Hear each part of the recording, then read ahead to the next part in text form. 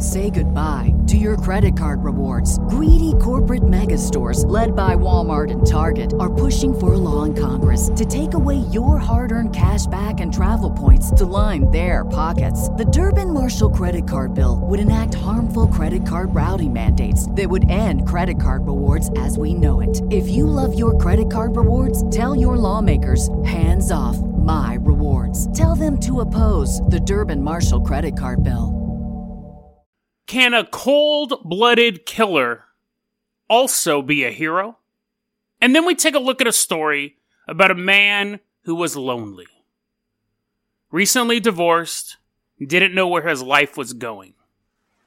So he begins playing a game he played in college, a way to contact the spirits using a Scrabble board. He wanted answers. Instead, he got possessed. Today on Dead Rabbit Radio.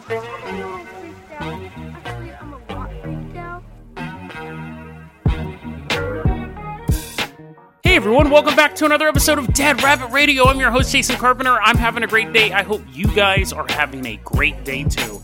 The snow has fully moved into Hood River. It actually isn't snowing right now, but the streets still have my white enemy, my powdery nemesis, my flaky anti-friend.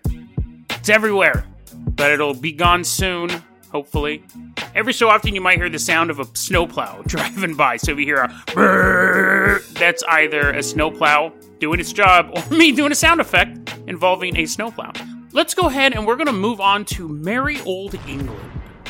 Little country out east of the United States, but somehow it's still considered part of the West. America's the center of the planet. But anyways, it's east of us. And it's just this little island, supposedly used to have a bunch of colonies or something like that. No proof, no evidence. Ancient civilization, Lemuria stuff. It's really just an island off the coast of Europe. Don't believe the hype. The year is 2003. There's a young girl named Amanda Champion walking through the forest. And she never comes home. Eventually, her body is found in the woods. Her throat was slit. She was murdered in the middle of nowhere. 21 years old.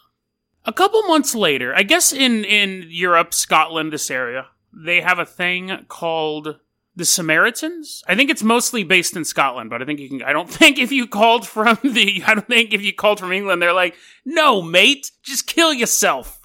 Click, hang up. Samaritans is like an anti-suicide hotline. And they're also sworn to confidentiality. That way people can call up and say, I've done some horrible stuff and I'm thinking about killing myself, and you'd feel comfortable talking to these people. So they're sworn to confidentiality.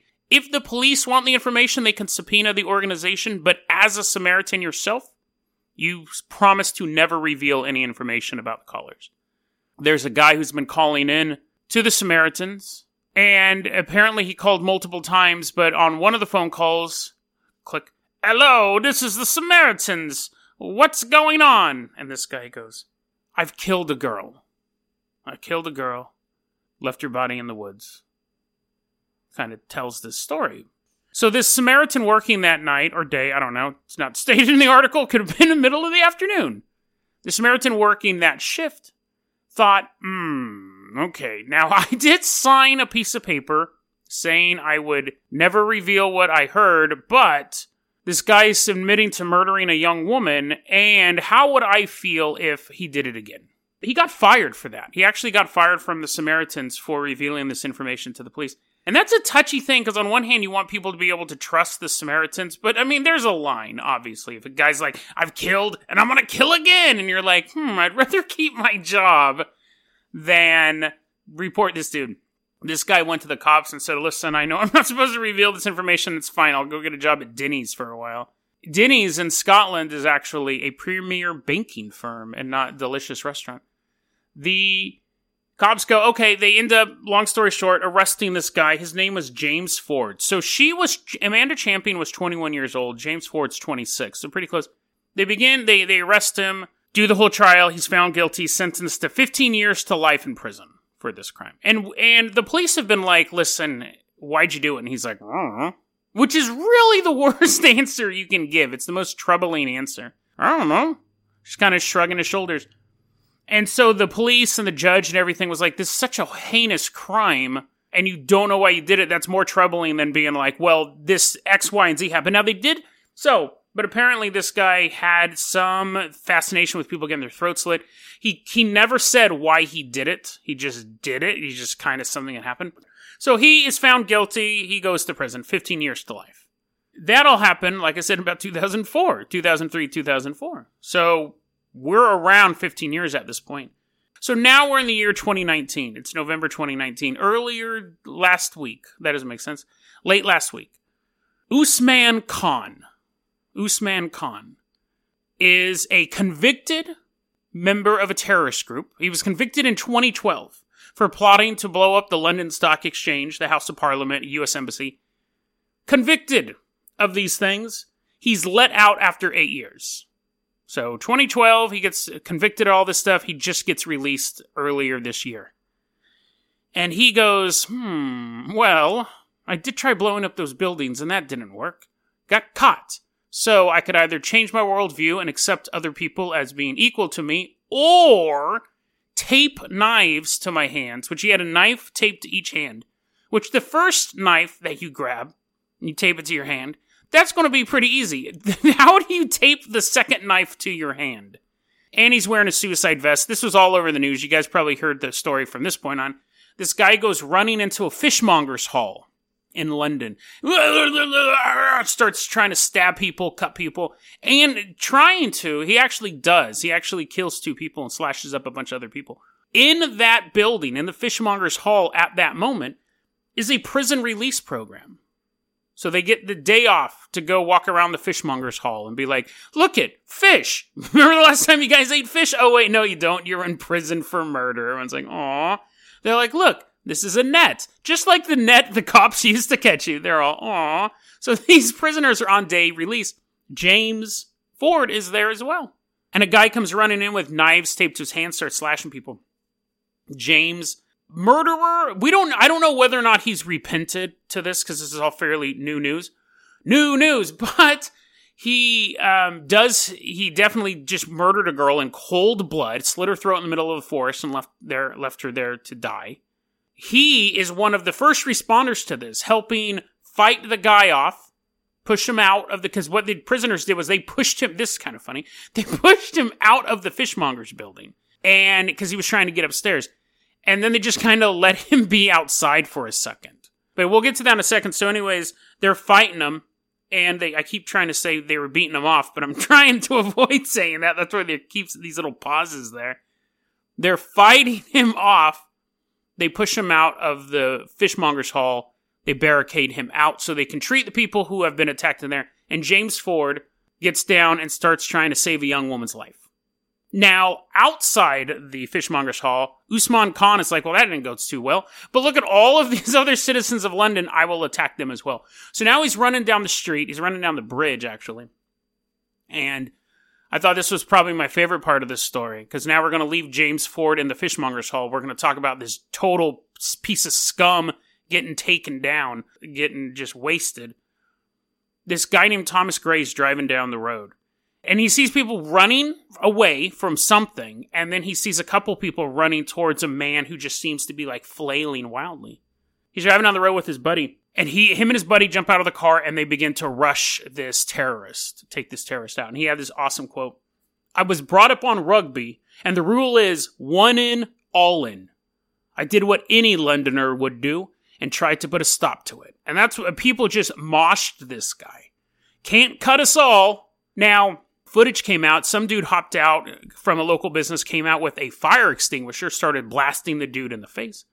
Another guy ended up leaving the fishmonger's hall. So they've secured the fishmonger hall. They're treating the people who've been attacked in there.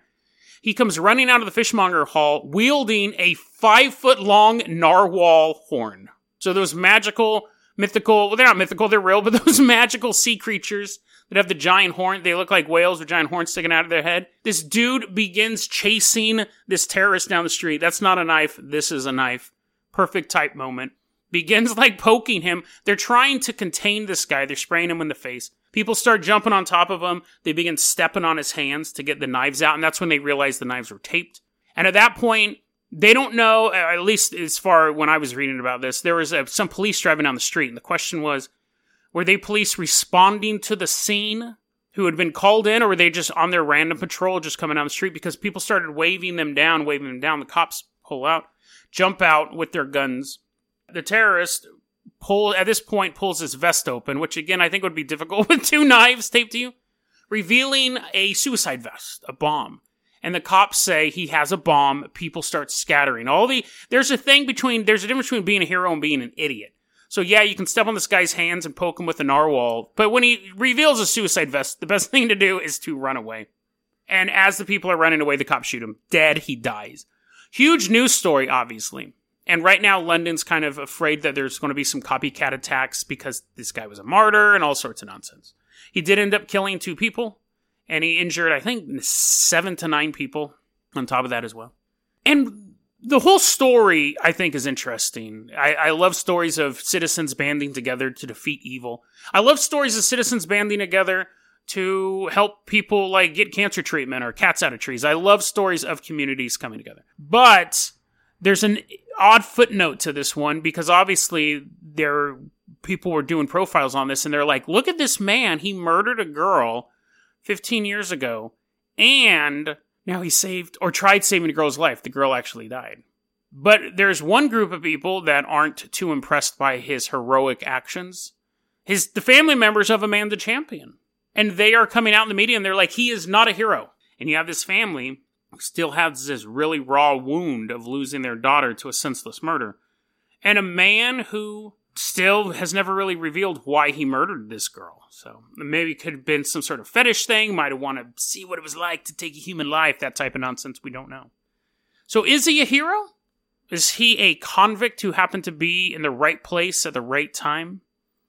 Has he reformed and decided, I took a life once and now that I'm given the opportunity, I want to save a life? Or did he enjoy watching another woman die? Who knows?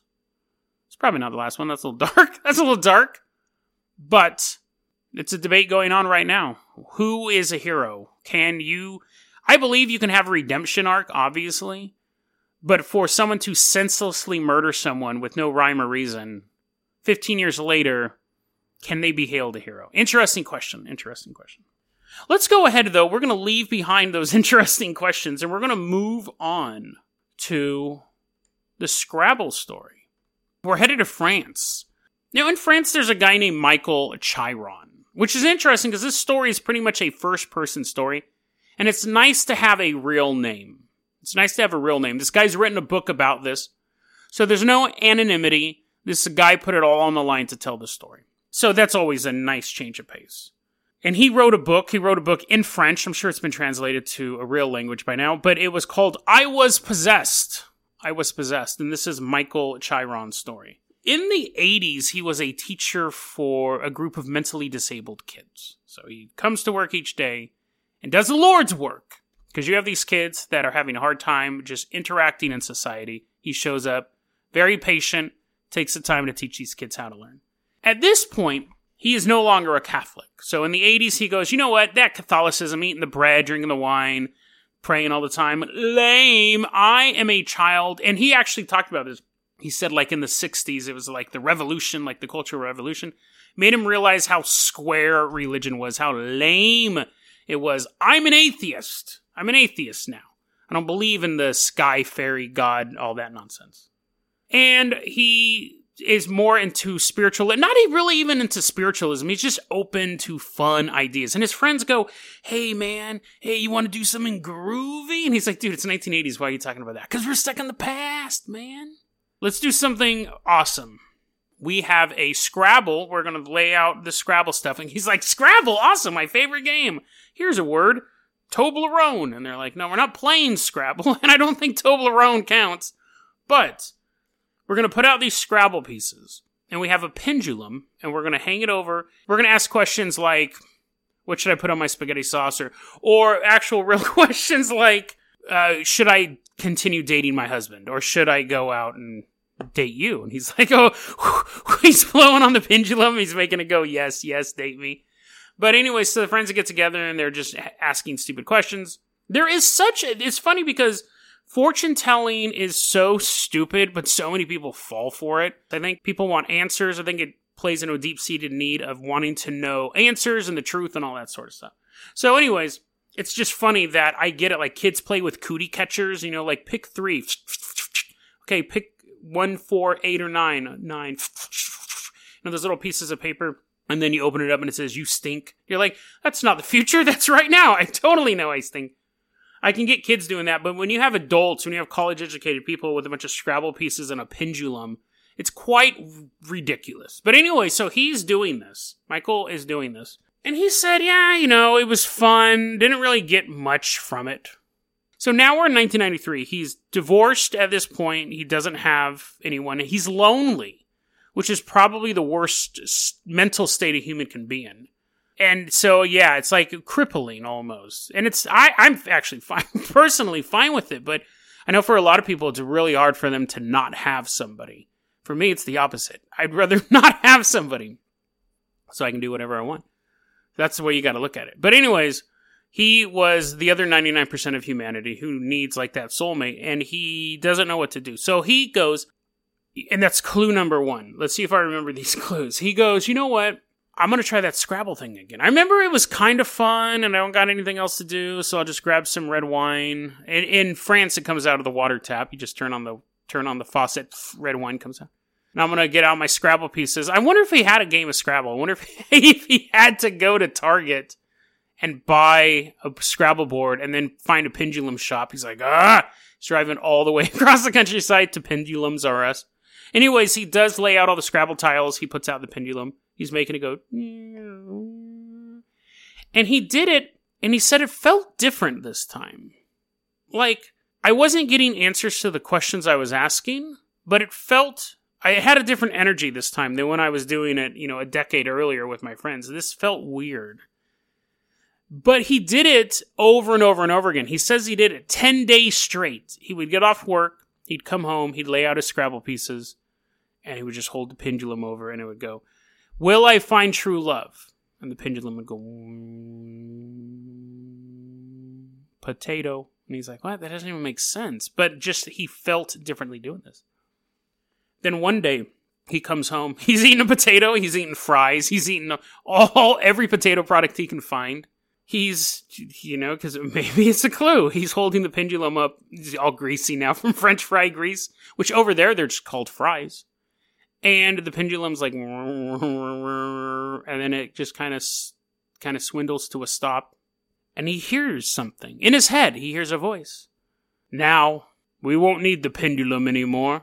We will talk to you directly from inside you. These voices begin a dialogue with him. And he says he could hear the voice in his head, distinct from his own, not like the internal monologue that people have, which apparently not everyone has an internal monologue. We're going to talk about that in a later episode, but that voice that you have in your head being like, should I have carrots? No, carrots are disgusting. Maybe I should go get a Hershey bar. No, you don't want to get a Hershey bar either. Like that monologue. Not everyone has that, but that's also distinct from what this guy was hearing. Martin said he was hearing the voices in his head, in his chest, and in his throat.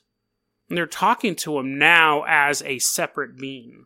Now, he is not a Catholic. He doesn't believe in God, but at the same time, he knows all of those stories.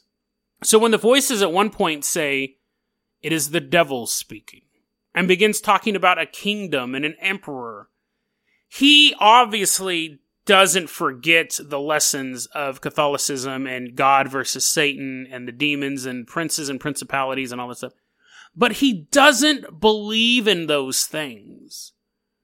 And that's clue number 2. What was clue number 1? I remember. Being lonely. Clue number 2 was he doesn't believe in any of these things. So when they're using terminology that he remembers from Bible school, he totally brushes it off. But he ends up getting panicked because he's hearing these voices, and he hears it as the devil speaking, but he's like, devil's not real. Like, I just must be having some sort of mental breakdown. Throws the pendulum away. Plays a couple games of Scrabble, and then goes to bed. He doesn't really play games of Scrabble. But I think it's funny, he threw the pendulum away. Why didn't he throw the Scrabble board away? He wakes up the next morning, hears a voice again. Yesterday we scared you, but now we will tell you the truth. And this is where they tell him that they were sent by their king. That they are part of what's known as the First Kingdom. And he asks, this dialogue goes on for quite a while. It goes on for months. But he goes, what are you guys made of? Because he can obviously feel them inside of his body. So he's not seeing them as some sort of outside creature. He asks, what are you guys made of? Like, how are you guys inside of me? And they say this is their quote. You don't know that, but we are made of ions of particles. And that's an interesting statement. Because obviously at this point, there's two parts of this audience who's listening to the story. One, people who believe in demons or believe in possession, and people who don't and just like hearing stories like this. The podcast has a pretty diverse audience as far as that goes. Now, I believe in this type of stuff. So when I read that, I thought there was someone who doesn't believe in that goes, oh, he's making it up, or he's having some sort of mental breakdown, and you can't make up something that you don't understand. And I am in the other camp where I believe this stuff is real, but I think the ending part is the same. A demon who has possessed you, and you ask a question that's beyond human comprehension, the demon would respond, you don't know that. And I think that's more of a metaphysical level. Like, you don't know that. You have no comprehension for what I am about to describe to you, so I'm going to break it down in earth language, and that's I'm made up of ions and particles. Whereas if it possessed some hyper-intelligent alien, it'd be like, oh, yeah, dude, remember that thing you guys discovered a couple years ago in that laboratory? I'm made of that. I'm made of pure alethiokium. So I thought that was an interesting answer. It wasn't like, oh, we are made up of spirits of the dead, or we are made up of the universe. It's, you don't know that. You don't know that. But to put it simple, we're made of ions and particles. These voices kept telling him they're training him. He's going to be trained. He's going to have unlocked his potentialities, is the term they kept using. Potentialities. He was chosen. And when he was ready, he would help bring more people to their king. Now, obviously, again, anyone with any sort of background, even a passing background in the Bible or Bible stories goes, pretty sure Satan was the king of hell, and he has these demons, and he wants more souls or more people to join him. Like, even if you've only have like a Saturday morning cartoon level understanding of the fight between God and Satan, that shouldn't be a surprise to you. But this guy, Michael, is so invested in being an atheist and actively believing that these guys don't exist, that when anything pops up that is a red flag, i.e. being called the devil, that's probably the biggest red flag. But talking about kings and talking about you're going to help bring people to our leader, he's so avowed, he's so far from believing that God exists that none of this stuff is setting off red flags. And the voices are actively telling him God doesn't exist. We are something else, but God doesn't exist. Jesus was a real guy, but he was just a dude. He wasn't the son of God or anything like that. It's feeding into his beliefs that he already has about all these things. To unlock his potentialities, first off, they start showing him card tricks. He'd get a deck of cards, and he'd hold a card up, and the voice in the head would go, Ace of Spades. He'd go, Ace of Spades! And he throws it down. The voices are like, please don't do that. Quit telling that joke. Pulls another card up, and the voices are like, we saw you pick up the Ace of Spades again. He's all, Ace of Spades! And at this point, the demons are like, is there anyone else we can possess? He's holding up the cards, and the voices would say, King of Hearts, get a new card.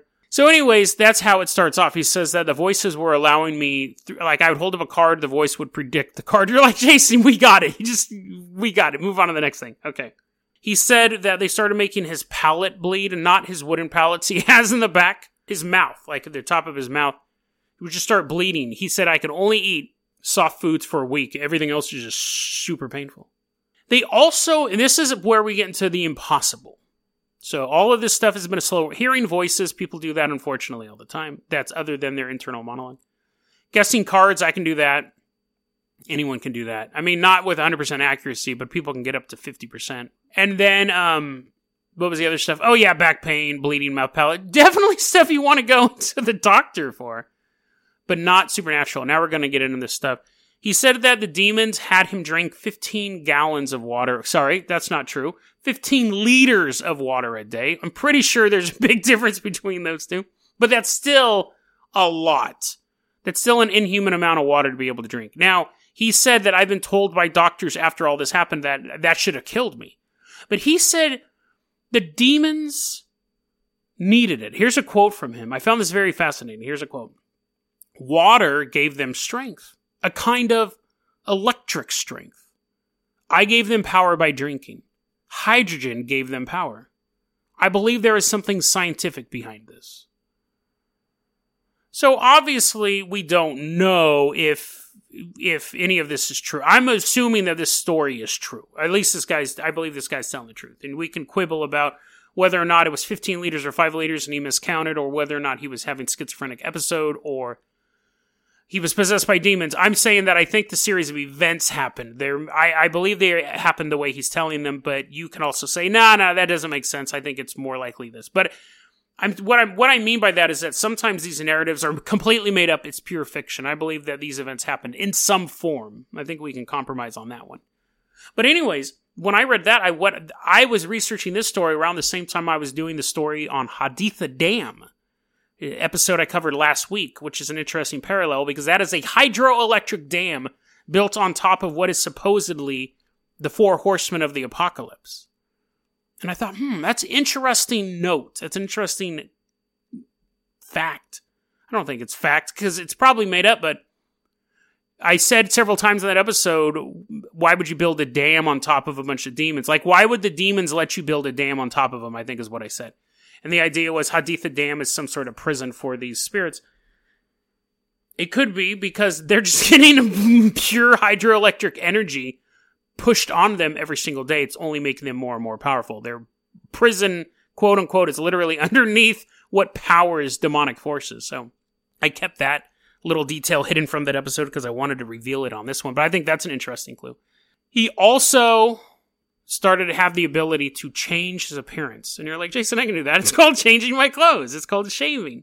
No, the demons would say, you want your potentialities unlocked, right? You'd be like, yeah, I guess. I mean, why use such a weird word? And they're like, touch your chin. And he put his fingers on his chin and his bone was like bubble gum. It just went, and his fingers like sank into the flesh of his skin. He said he could push on his face and it was like moving dough around. And he looked in the mirror and he had a different face. Like he could go and move and his forehead would be slightly over, make his eyes bigger. It's obviously freaking him out. He's panicked at this point. And then the next day his face would return to normal. Which is convenient if you're a skeptic, because otherwise you could be like, hey, why are you and Michael Seaton? He's like, oh, no, I'm really Michael. I just have been possessed by a bunch of dudes. And the boss is like, don't even finish, you're fired. But I mean, it's convenient for a skeptic because they're like, well, why didn't he take photos of himself with all these different faces? He looks like Scarlett Johansson. He looks like the cast of Avengers, but it's just him. All these different faces. Anyways, he's at this point, he's at the verge of suicide. He's tired of moving his face around. He had enough fun doing that. He's like, I'm going to turn myself into a sexy woman. And he's like, ooh, Michael, you're so cute. And the voices are like, quit hitting on yourself. But eventually he gets tired of all these games. I wouldn't. I would be like, oh, I'd be sending Tinder profiles of myself to me. Hi, Jason. Oh, Jacina, you swiped right. That's so cute. Anyways. This go back to the depressing thing. I always have to do a joke before this stuff. He wants to kill himself. He wants to commit suicide. He can't get these things out of his head. And what happened was he would say, I'm going to kill myself. And then he would start the process of killing himself. And the voices would stop talking. They'd go away. He'd be like, oh, well, maybe they're not going to kill maybe I'm not going to do that. And then eventually the voices would come back. So they were tormenting him. They did not want him to kill himself. And at one point he's going to the railroad tracks and the voices disappear. And he has like this moment of clarity. And he goes, I don't know why I thought of this because I don't believe in this stuff at all.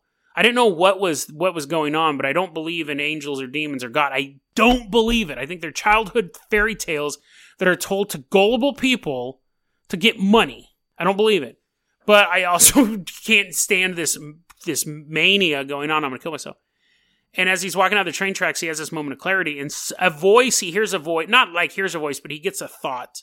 I'm not going to say it was God or anything like that. He gets a thought. Go see an exorcist. He's like, what? Exorcist, like, that's a Catholic thing. There's like demons. I don't have demons. Why would I need to see an exorcist?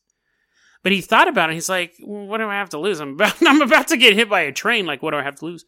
The voices come back and they're like, hey, man, hey, dude, I know, like, me and you have been together. At this point, it's been 9 months. We've been together for 9 months. Remember, we had our half anniversary a couple months ago. It's you and me. It's you and me. You don't need to see an exorcist. You don't want to see an exorcist. He's like, why? I mean, like, what's it going to hurt? Like, I've been attempting suicide for a couple weeks now. And they're like, listen, man, here's the detail. If you go to the exorcist, we're going to have to leave because, see, God exists. And all that stuff was true, and we're demons, and we're inside of you, so this thing isn't going to last if you go to an exorcist. Yeah, sorry about telling you you were right about God not existing. Hope we can still be friends. Of course we're going to be friends. We've possessed you. At this point, he gets super infuriated. And I believe there's some information left out of this narrative. But he says, I was infuriated. He goes, I had walked so far down the path of sin. I didn't believe God existed when I got possessed. These spiritual, outside, alien-like beings were convincing me that I was right, that God didn't exist. And now I'm being told God does exist, and I had already walked too far down the road of sin. I feel like I could not be forgiven. And I think that he did some really... I think he did worse stuff.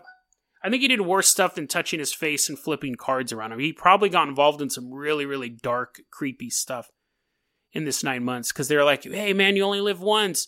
Humanity, the heat, death of the universe, everything's going to disappear. Just experience whatever you want now because there's not going to be anything left when you die. He probably did some really, really dark things in that time period. Now he's being told that God exists, that Jesus exists, that what he has in him is demons. And all of the great potentialities and him being the chosen one and leading people to the king, which he now realizes actually is Satan, will go away if he goes to an exorcist. But he does say, yes, I've done all this horrible stuff and I have been possessed, but this cannot continue. He goes to an exorcist. The exorcist begins his exorcism, his magical little thing. I don't really know what it would fall into, if you would describe it as magical or what, but he had multiple demons in him, and he had the biggest, strongest demons pulled out, but the little demons were left behind. And it's funny because I don't really know, I have a base knowledge of exorcisms. You always imagine that an exorcism, does the job. When you hire someone to kill gophers in your yard, he doesn't go, well, I killed the biggest ones, but the little ones are still there. No, you'd be like, go kill the little ones. Don't just kill big ones, kill them all. But we covered in Michael Taylor, that was the other thing. The exorcist did this big exorcism and left 3 demons in the guy. It was like the demons of murder, anger, and intolerance or something like that. I guess that would be minor compared to murder and anger. And then Michael Taylor killed his wife and ripped his poodle in half that night. Or that morning, actually. They didn't even wait until the spooky, spooky nighttime. So we've had exorcisms before where they pull only part of them out. Michael Taylor, they just ran out of time. They're like, he has to go home and rest for 12 hours, then we'll get the murder demon out of him. This one, they're like, well, we pulled the big ones out, but the little ones are still attached in him.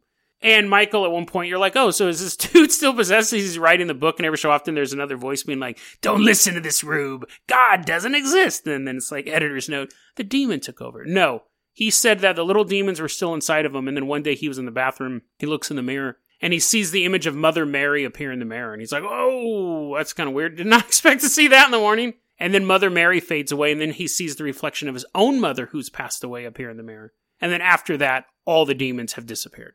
And that's where we're at right now. So it's we laid out a couple clues here. And it's an interesting story. One, we had a guy who was lonely. He was looking for something in his life.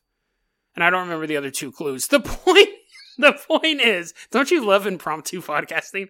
The point is this. I don't remember. The point is this, that he really left himself open to be possessed.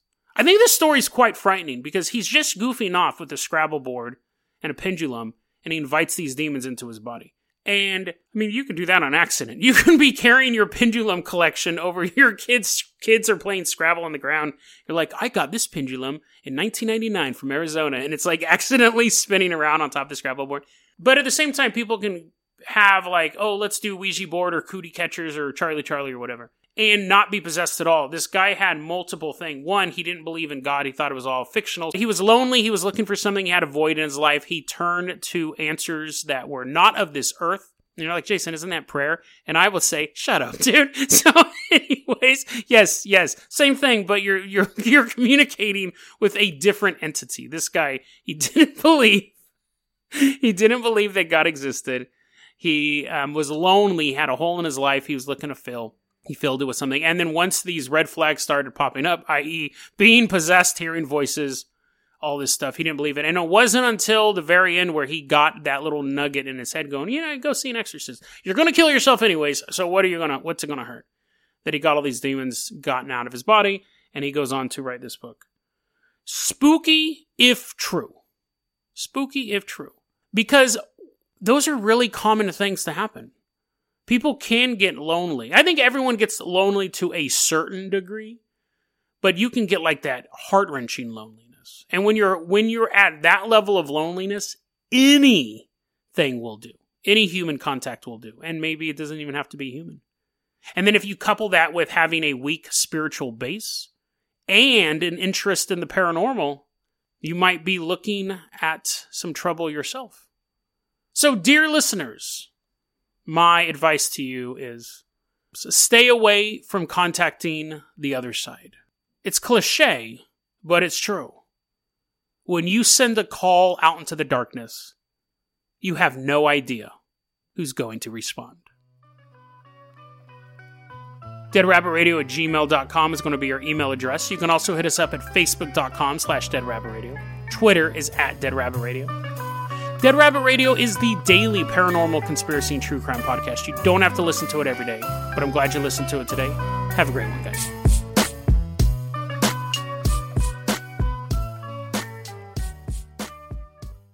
Say goodbye to your credit card rewards. Greedy corporate mega stores, led by Walmart and Target, are pushing for a law in Congress to take away your hard-earned cash back and travel points to line their pockets. The Durbin-Marshall credit card bill would enact harmful credit card routing mandates that would end credit card rewards as we know it. If you love your credit card rewards, tell your lawmakers, hands off my rewards. Tell them to oppose the Durbin-Marshall credit card bill.